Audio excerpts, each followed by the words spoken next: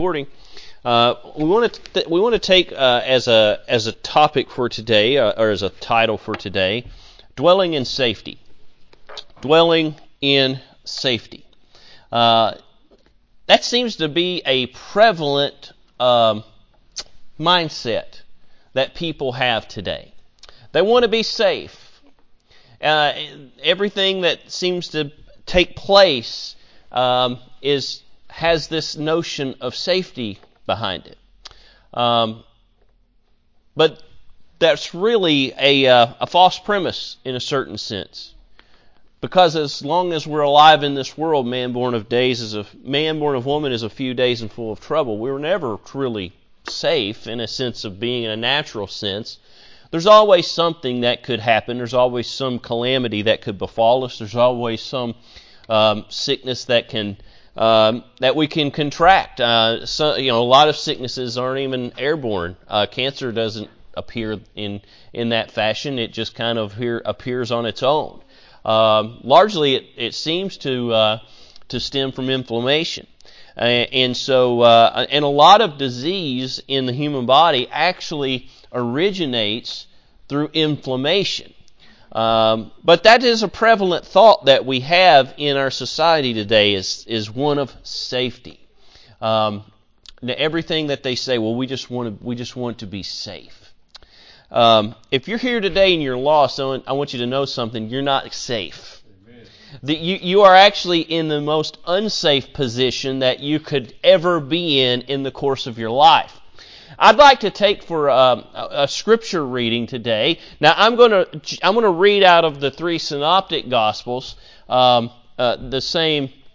We're going to look at it anyway. I'm going to take the account that Luke gives us of the temptation of Jesus Christ, Luke chapter 4, and we're also going to look at a couple of different psalms. There's a reason that I'm choosing the account given by Luke, and I'll touch on that in just a moment. So we're going to start in Luke chapter 4, verse 1, and if the Lord, and as long as the Lord allows it, we'll be going down to verse 12. And Jesus, being full of the Holy Ghost, returned from Jordan, and was led by the Spirit into the wilderness, being 40 days tempted of the devil. And in those days he did eat nothing. And when they were ended, he afterward hungered. And the devil said unto him, If thou be the Son of God, command this stone that it be made bread. And Jesus answered him, saying, It is written, that man shall not live by bread alone, but by every word of God.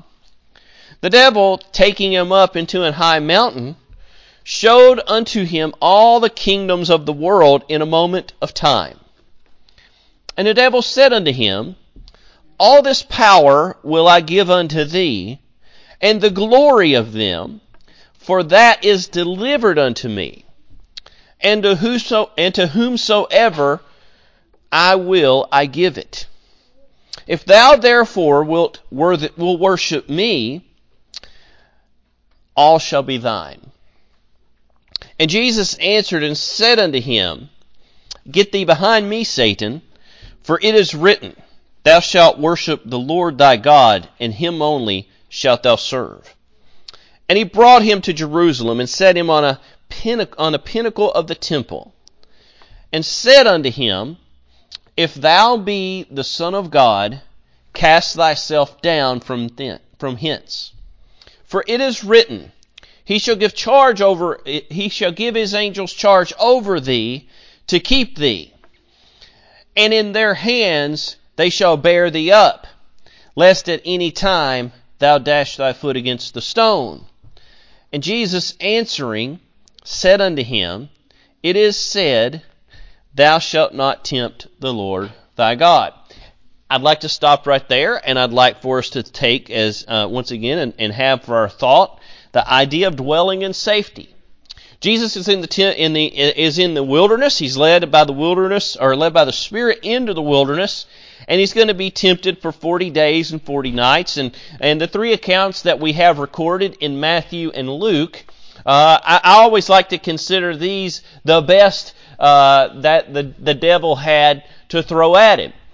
He saved his big guns for last. He tempted him for 40 days and for 40 nights. And these that we have recorded here, these were the biggest offers that he had. He saved that for at last. When Jesus physically was his weakest, that's when he really tried to come after him with the best that he had. Now, I do want to make an observation, and you'll notice this if you go and read the account that's given in the book of Matthew, it also being in chapter 4, you will notice that these are given in different orders.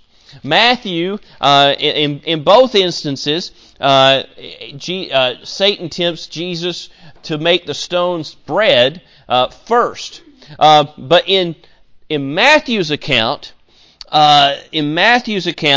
he records him as being taken to the pinnacle of the temple second, whereas Luke records that being the last. Now, I'm going to try to get into some of why I believe that to be the case.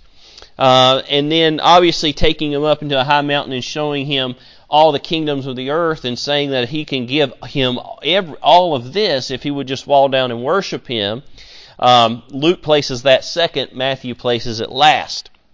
And so with that, we kind of center our thoughts around this. And the first thing that Jesus does is he takes this man, Jesus, or the Satan does, is he takes this man, Jesus, who has been fasting for 40 days, who is physically very weakened, and the first thing he does is he tempts him to take a stone and turn it into a loaf of bread. And he does that by questioning him and saying, "If thou be the Son of God, command this stone that it be made a loaf of bread," or be made bread. And so he's doing a couple things here. He's questioning the deity.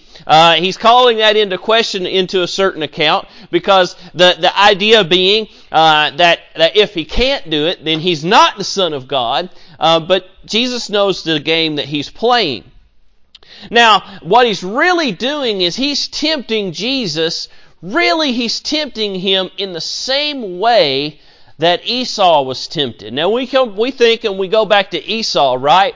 And Esau had been out hunting all day, and Esau come back in from being gone all day, and he was hungry and famished, I would say, and he comes in to Joseph or to Jacob. I'm sorry, he comes into Jacob.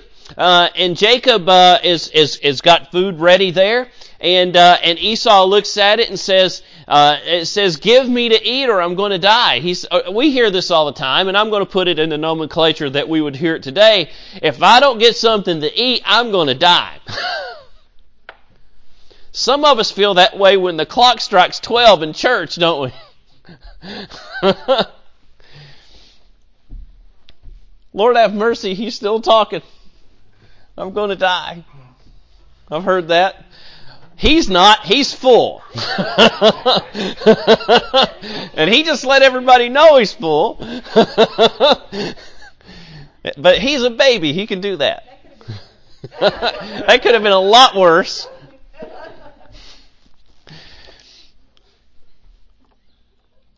But Esau comes into Jacob and he says, "I'm starving to death. I need something to eat." And Jacob takes advantage of it and says, "Well, what will you give me for it?" He says, "Will you give me your birthright?"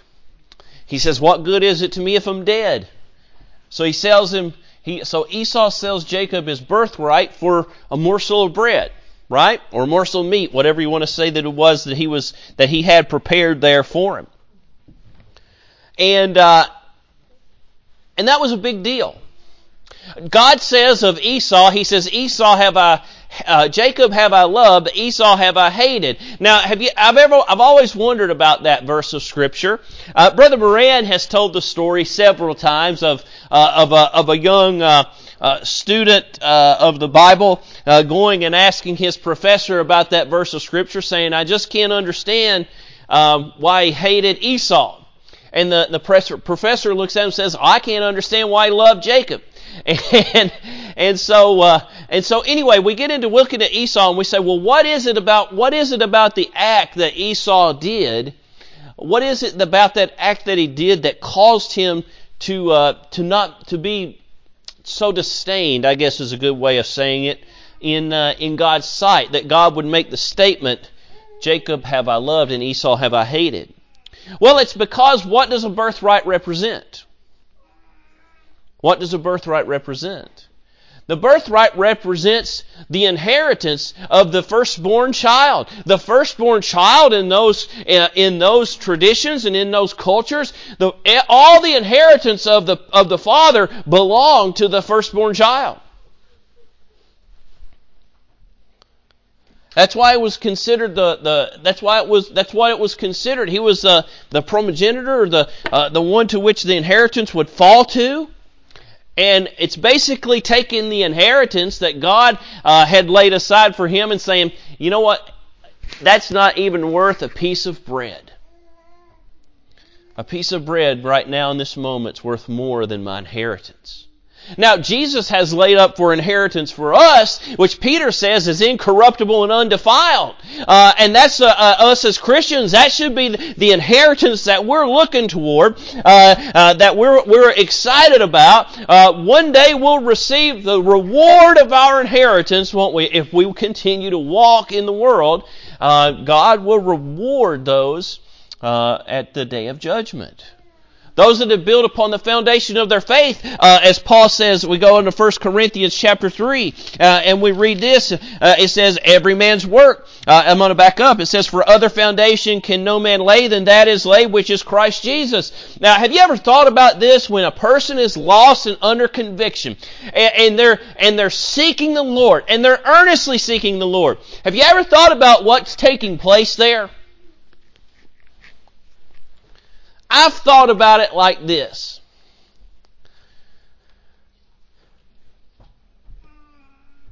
Before you start building anew, you gotta get rid of the old foundation, don't you? And that's what's happening when a person's seeking the Lord. They are working and they are digging, but they're not able to do the actual work. Eventually, it takes God to come in and remove the old foundation. Ezekiel recalls it like this, cutting out the stony heart, and then replacing that stony heart with a heart of flesh that can feel. That was the new covenant, wasn't it? That's the foundation of our faith. No other foundation can man lay than that which is laid, which is Jesus Christ. And then he goes into this. Then he goes into your life, and he says, for other foundation, or says, for now, if any man, in verse 12, if any man build upon this foundation gold, silver, precious stones, wood, hay, stubble. Okay, he's just given you two different categories of material that you can build upon the foundation of your faith with: gold, silver, and precious stones, or wood, hay, and stubble. Now, let's look at this. And then it says, and every man's work shall be made manifest. For the day shall declare it, because it shall be revealed by fire, and the fire shall try every man's work of what sort it is. If any man's work abide, which he hath built thereupon, then he shall receive a reward. Think about what you're building upon the foundation of your faith with. If you're going to receive a reward, it's going to be something valuable, isn't it? It's going to be those first three things: gold, silver, and precious stones. It's going to be the things that you've built up upon your faith, that when they're tried by fire, they come out pure, they come out more valuable, they come out more pliable, softer, because pure gold is not hard. It's very soft. It's why you can only have, up to, is it 18 karat, the most you can have for a ring? Because otherwise it wouldn't really hold its shape. Pure gold's very soft and pliable. The impurities are what give it its hardness.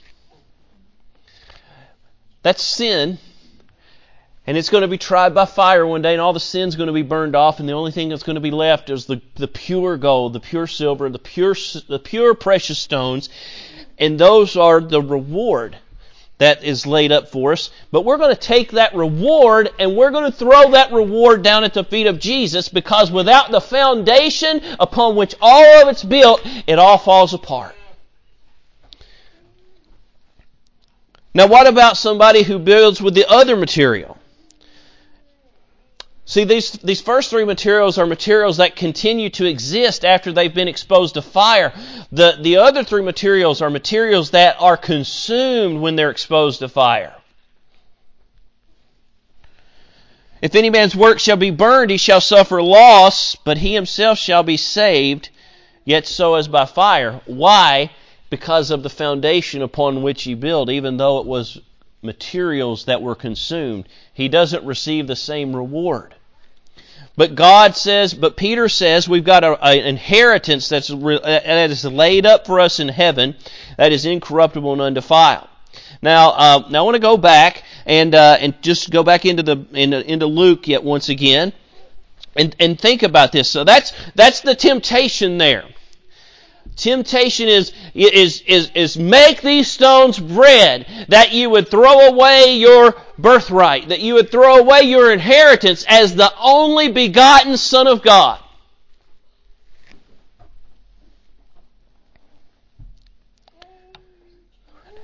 I want to give you another temptation that he's offering in this. Another temptation that he's offering in this. We don't survive in this world by luck.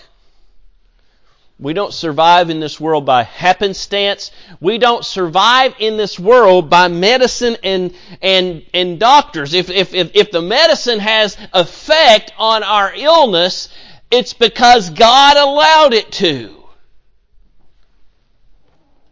If we've got cancer and they prescribe chemotherapy, they're really saying, well, we hope this will remedy the cancer.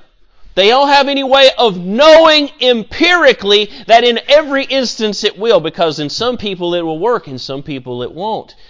Why is that? Because we subsist mainly and truthfully by the providence of God.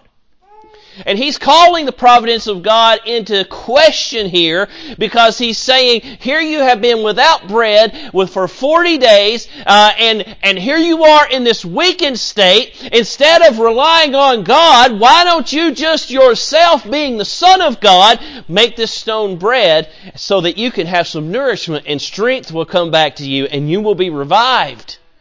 Revive yourself. Folks, we need revival in the United States of America today, but it won't come by way of us reviving ourselves. God has to do the reviving. We've got to do what is required of us for God to revive us again. As the song says, revive us again. God has to do it. And so he's calling into question the providence of God. That God can't take care of him. God knows how to take care of His, doesn't He? The birds neither sow seed, neither do they gather into barns. But God feeds them and takes care of them, doesn't He? The lilies of the field, they don't toil away, but Solomon in all his glory was not arrayed as like they are.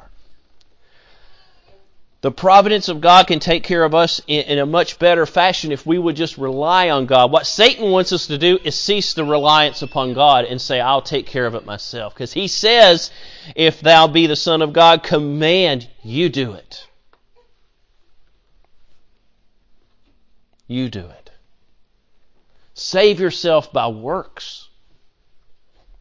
You do it. Secondarily, he goes on. And then in Luke, the second thing he's going to do is he's going to take him up into a high mountain. Maybe it's Everest. I don't know. Maybe it's the tallest point on earth so that he can see all the kingdoms of the earth.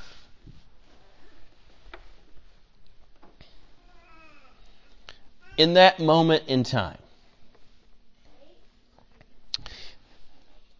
And he says, you see this? I will give every bit of this to you. If you'll just fall down before me and worship me, I will give this to all of this to you if thou wilt worship me. He says, all shall be thine. all shall be thine. He says, everybody falls into this temptation right here, don't they? You know what this temptation is? This temptation is, let me get rich quick. It's let me get rich quick. It's let me sell my soul so that I can have the fame and the fortune and the recognition that the world provides. But in the process of it, I turn my back on God. You're not going to be dwelling in safety by doing that. So many people who have done that, by the end of their life, they find themselves in shambles.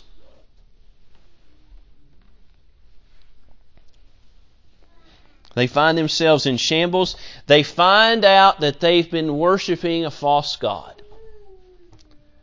A false god. They've been worshiping Satan instead of worshiping God. I believe that's why when you talk about the pagans, when you talk about all the sacrifices, all the gods that they worshipped, the Bible will tell you time and time again that they worship demons. They don't worship God, they worship demons because they worship the instruments that Satan has before them. Satan says, here's what I got. I'll give it all to you if you'll just worship me. Now, Luke puts that second, Matthew puts that last. Matthew puts that last. The reason for that, I believe, is because of who they're writing to. Matthew's writing to the Jews. Right? The whole point of the book of Matthew is to prove that Jesus is the only begotten Son. Not only that He's the only begotten Son, but He is the kingly Messiah that is sent down from above. So what's the worst thing that they could do? What's the worst thing that they could do? If you're writing to someone like that, what's the worst thing that individual could do? But to fall down and to worship something or someone else. They were the ones at Sinai. They were the ones to whom the law was given. They were the ones to whom God had so much expectation. And not only that, they had fallen into a state where they believed they were so much better than everybody, and they had blasphemy laws that were so great that in their culture, the worst thing you could do would be to commit blasphemy against God. That's just my interpretation of it. That's the way I read it.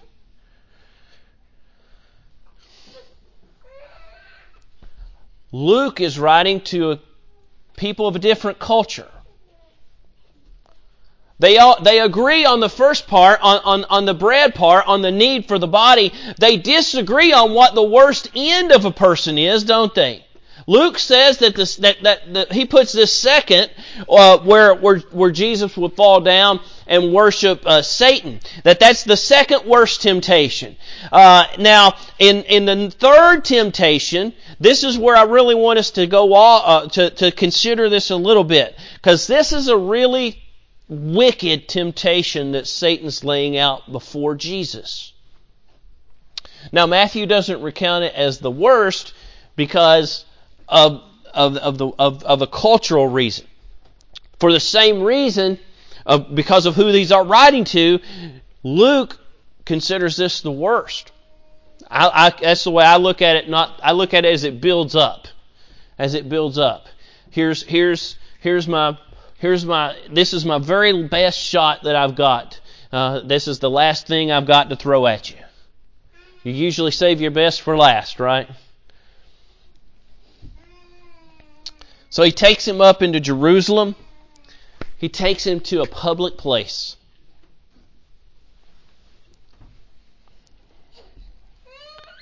And he sets him on a pinnacle of the temple. Now that's a high point of the temple. We got to understand what the temptation is to understand what the fallacy is and what the false teaching is and how it relates to dwelling in safety.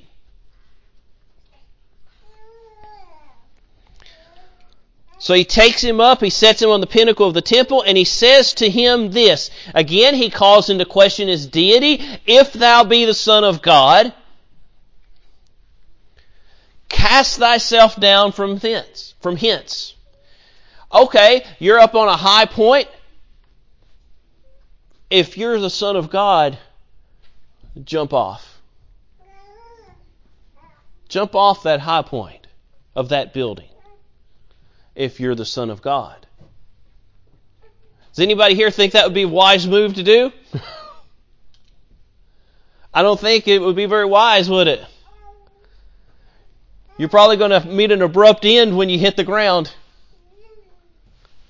Here's the deception. He's going to transform himself to an angel of light. He's going to quote Scripture to back up why Jesus should jump off the pinnacle of the temple. In public, in front of everybody. Remember, what was the one thing that Satan always wanted? He wanted to be counted as above God, and one of the best things he could do would be to have God destroy himself in the flesh in front of the sight of all men. And here he is. He says, for it is written, he shall give his angels charge over thee to keep thee. Okay, now here's where I want us to go and look into it just a little bit. Over in Matthew, he says it this way. He says, for it is written, he said, if thou be the Son of God, cast thyself down, for it is written, he shall give his angels charge concerning thee, and then in their hands they shall bear thee up, lest at any time thou dash thy foot against a stone. Luke says this, he says, he will give his angels charge over thee. Then he says to keep thee. Notice he also is going to omit something. We're going to go and look at what they're omitting. And it says, and in their hands they shall bear thee up, lest at any time thou dash thy foot against a stone. Now that comes out of Psalm 91. Now we're going to look at this in just a second. Now Jesus' response is what I want us to look at here before we go to Psalm 91. Jesus looks at him and he answers unto him, saying, it is said that thou shalt not tempt the Lord thy God. Now I want us to try to make this come into clarity, if I could say it in such a manner. I don't know if that's the right word or not. I want us to be able to understand how this relates to dwelling in safety. Psalm 91 starts out like this. It says, he that dwelleth in the secret place of the Most High shall abide under the shadow of the Almighty. You want to be safe, you better dwell under the shadow of the Almighty. You better have a relationship with God. You better know God. You better walk with God. You better try to emulate Enoch as much as you can. Why do I say that? Because Enoch walked with God and he was not, because he walked so close to God that God enjoyed his fellowship to such a degree that God said, you're coming home with me today. Says, and he was not. You're going to come to my house, Enoch. Zacchaeus climbed up that tree, didn't he? Because he was short like I am. Had to put a lot of effort and energy just into getting a glimpse of the Savior as he passed by. Jesus looked at him and he said, I'm going to your house, Zacchaeus. Because unlike everybody else, you had to work to try to see me. You think you're just going to fall into salvation. It's a laughable premise. God has made a way whereby all men can be saved, and Jesus is the one who paid the price so that you can be saved. And if you're going to be truly safe in this world, it's because you're going to dwell in the secret place of the Most High and abide under the shadow of the Almighty. Jesus standing in Jerusalem, looking down on Jerusalem, weeping, and says, Jerusalem, Jerusalem, O thou that killest the prophets, how would I have not gathered thee under my wings, as a hen doth gather her chicks? And I'm paraphrasing some of that, but he made that same analogy to the Jews that were in Jerusalem of the day, saying that he would have gathered them under the shadow of his wings, and he likened it to a hen that would gather her chicks under her wings whenever there was great trouble or turmoil that would come in the way. And my friend, here this morning, if we want to call ourselves Christian, and we look at the things going going on in the world, and they trouble us to such an extent that we lose sleep. It troubles us to such an extent that we lose our appetite. It troubles us to such an extent that it impacts our relationship with God. We're not abiding under the shadow of the Almighty.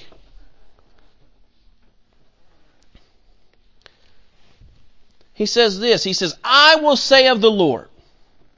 Now in italics it says He is. I don't think it's necessary here. I'm just going to be honest. That's for contextual reasons. Right? I will say of the Lord, my refuge and my fortress, my God, in Him I will trust.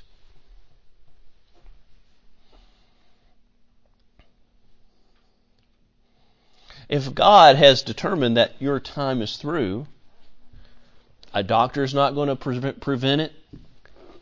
A mask isn't going to prevent it. Nothing's going to prevent it. If the only thing that's going to prevent you leaving this world is going to be the providence of God. I want to point something out here in just a moment. Actually, I'm going to do it right now.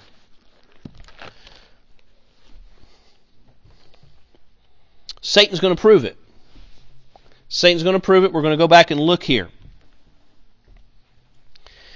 We're in the 9th verse of the 4th chapter of Luke. I'm pretty sure that Matthew records it pretty much the same way.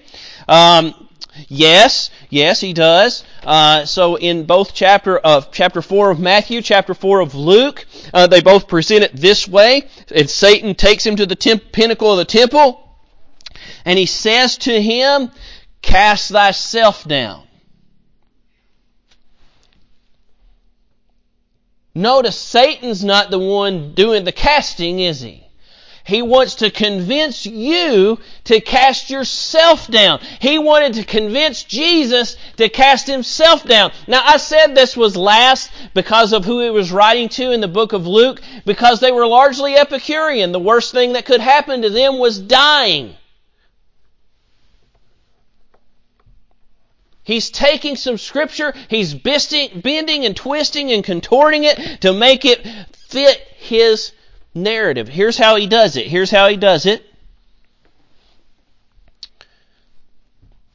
Let's drop down in the 91st division of the Psalms. In the 7th verse it says, 1,000 shall fall at thy side and 10,000 at thy right hand, but it shall not come nigh thee. Why? Because you've been granted immunity, not from anybody else other than the Lord God Almighty. He is the one watching over you. He is the one protecting you. Why is that? Because He is where you dwell. I'm going to prove that here in just a second. Only with thine eyes thou shalt behold and see the reward of the wicked. And that's because God recompenses. The recompense belongs to the Lord. Vengeance is mine, saith the Lord. And then he continues on. He says, because thou hast made the Lord my refuge, the Most High, thy habitation. Jesus said, if you will abide in me, I abide in you.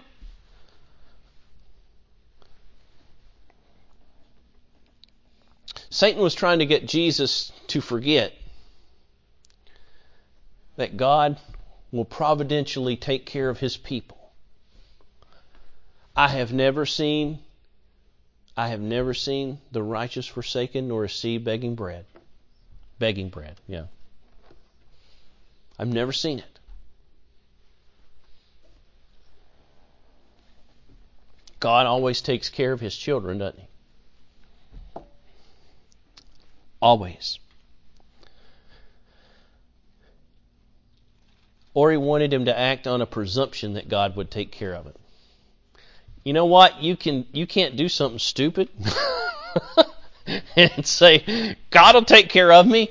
If He'd have taken a flying leap off that building, He's on His own because he did something to tempt the Lord. But that's why He told Satan, it is written, you shall not tempt the Lord thy God. He tempted him to jump off of that building and commit suicide in a public place. That's what the temptation was.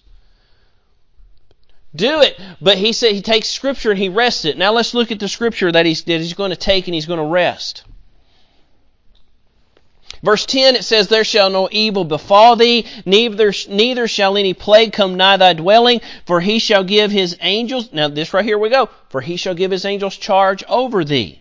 Now remember, Matthew says, "He shall give his angels charge over thee, and they that bear thee up in their hands, lest thou dash thy foot against the stone." Luke recorded it this way, that he shall give his angels charge over thee to keep thee. They that bear thee up in their hands, lest thou dash thy foot against the stone. In other words, he's saying, if you're the Son of God and you jump off of this building, the angels of God will not permit anything bad to happen to you. Who believes that? Anybody believe that? Anybody agree with that? There's a big omission made. There's a huge omission made in both instances. We go back and we look at verse 10. Verse 11. "For he shall give his angels charge over thee to keep thee in all thy ways." To keep thee in all thy ways. In your journeys, in your travels, in the course of your daily life, in your family life, in whatever you may do, as long as the habitation of as long as your habitation resides where it does up here in the 9th verse, meaning that because thou hast made the Lord my refuge, the Most High thy habitation. As long as you're living in the Word of God and abiding in God, in the Spirit of God, and you're living your life and walking with God, you're not going to do something stupid like jump off a building. Let's just be honest.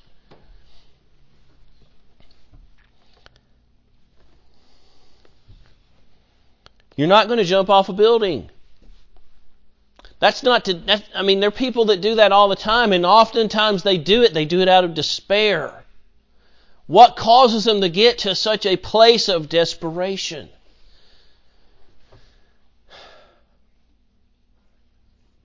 I would say in almost every instance, it's because they have not made the Lord their habitation, and He's not their dwelling place. And you may say, well, what of a saved person that does that? I would say that they have not made the Lord their habitation, nor have they made Him nor do they dwell with Him. God will take care of you, but He's given us the sense to do things to take care of ourselves too, hasn't He?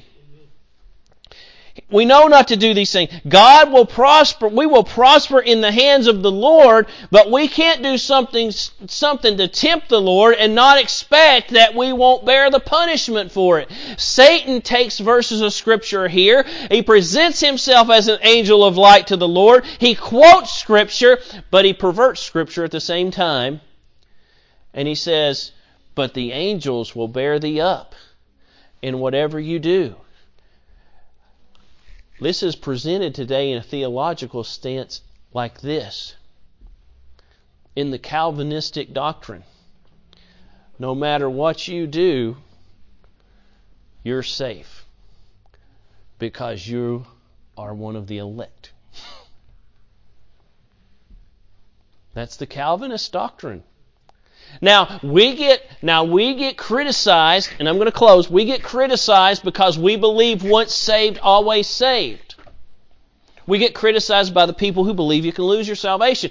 I understand the argument for why they believe you can lose your salvation. I do. I understand it. I'll be honest with you. It's easier to justify and it's easier to rationalize a lot of times, but it doesn't square with Scripture. It doesn't square with Scripture. There is no presumption that we can do whatever we want. That is the doctrine. Here's the problem. That is the antinomian doctrine. That you can do whatever you want and you're still saved.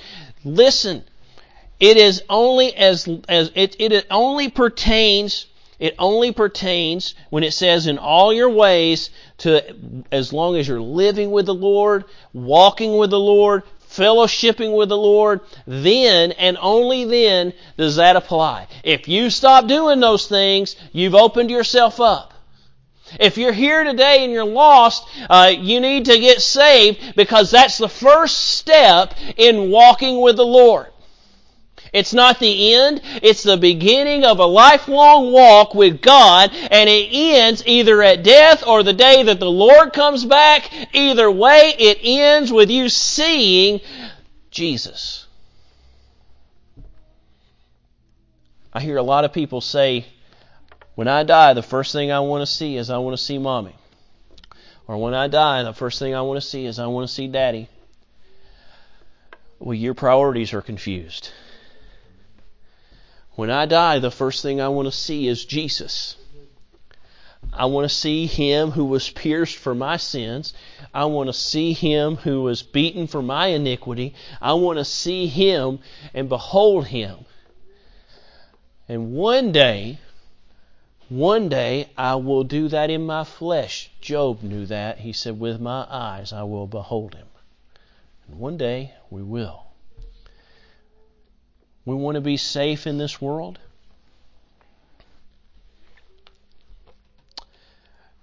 First and foremost, you got to get saved. If there's anybody here and is lost, I'd encourage you to seek the Lord while you can. For those of us that are saved, we better be walking and talking with the Lord daily.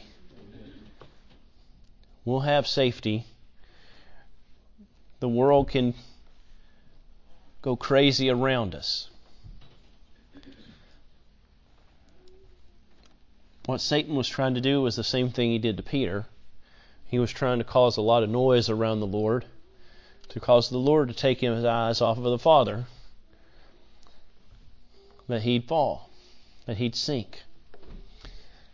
But the Lord never took his eyes off his Father. He always knew what he was there to do. We need to know what our purpose is. Our purpose is to spread the gospel to as many people that will hear it and teach them. Pray with them.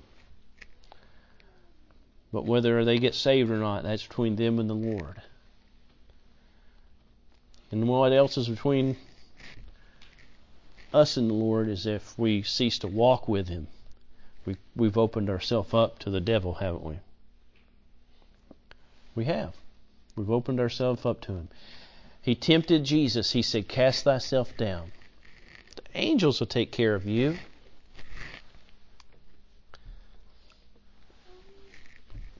He said, it's written, thou shalt not tempt the Lord thy God.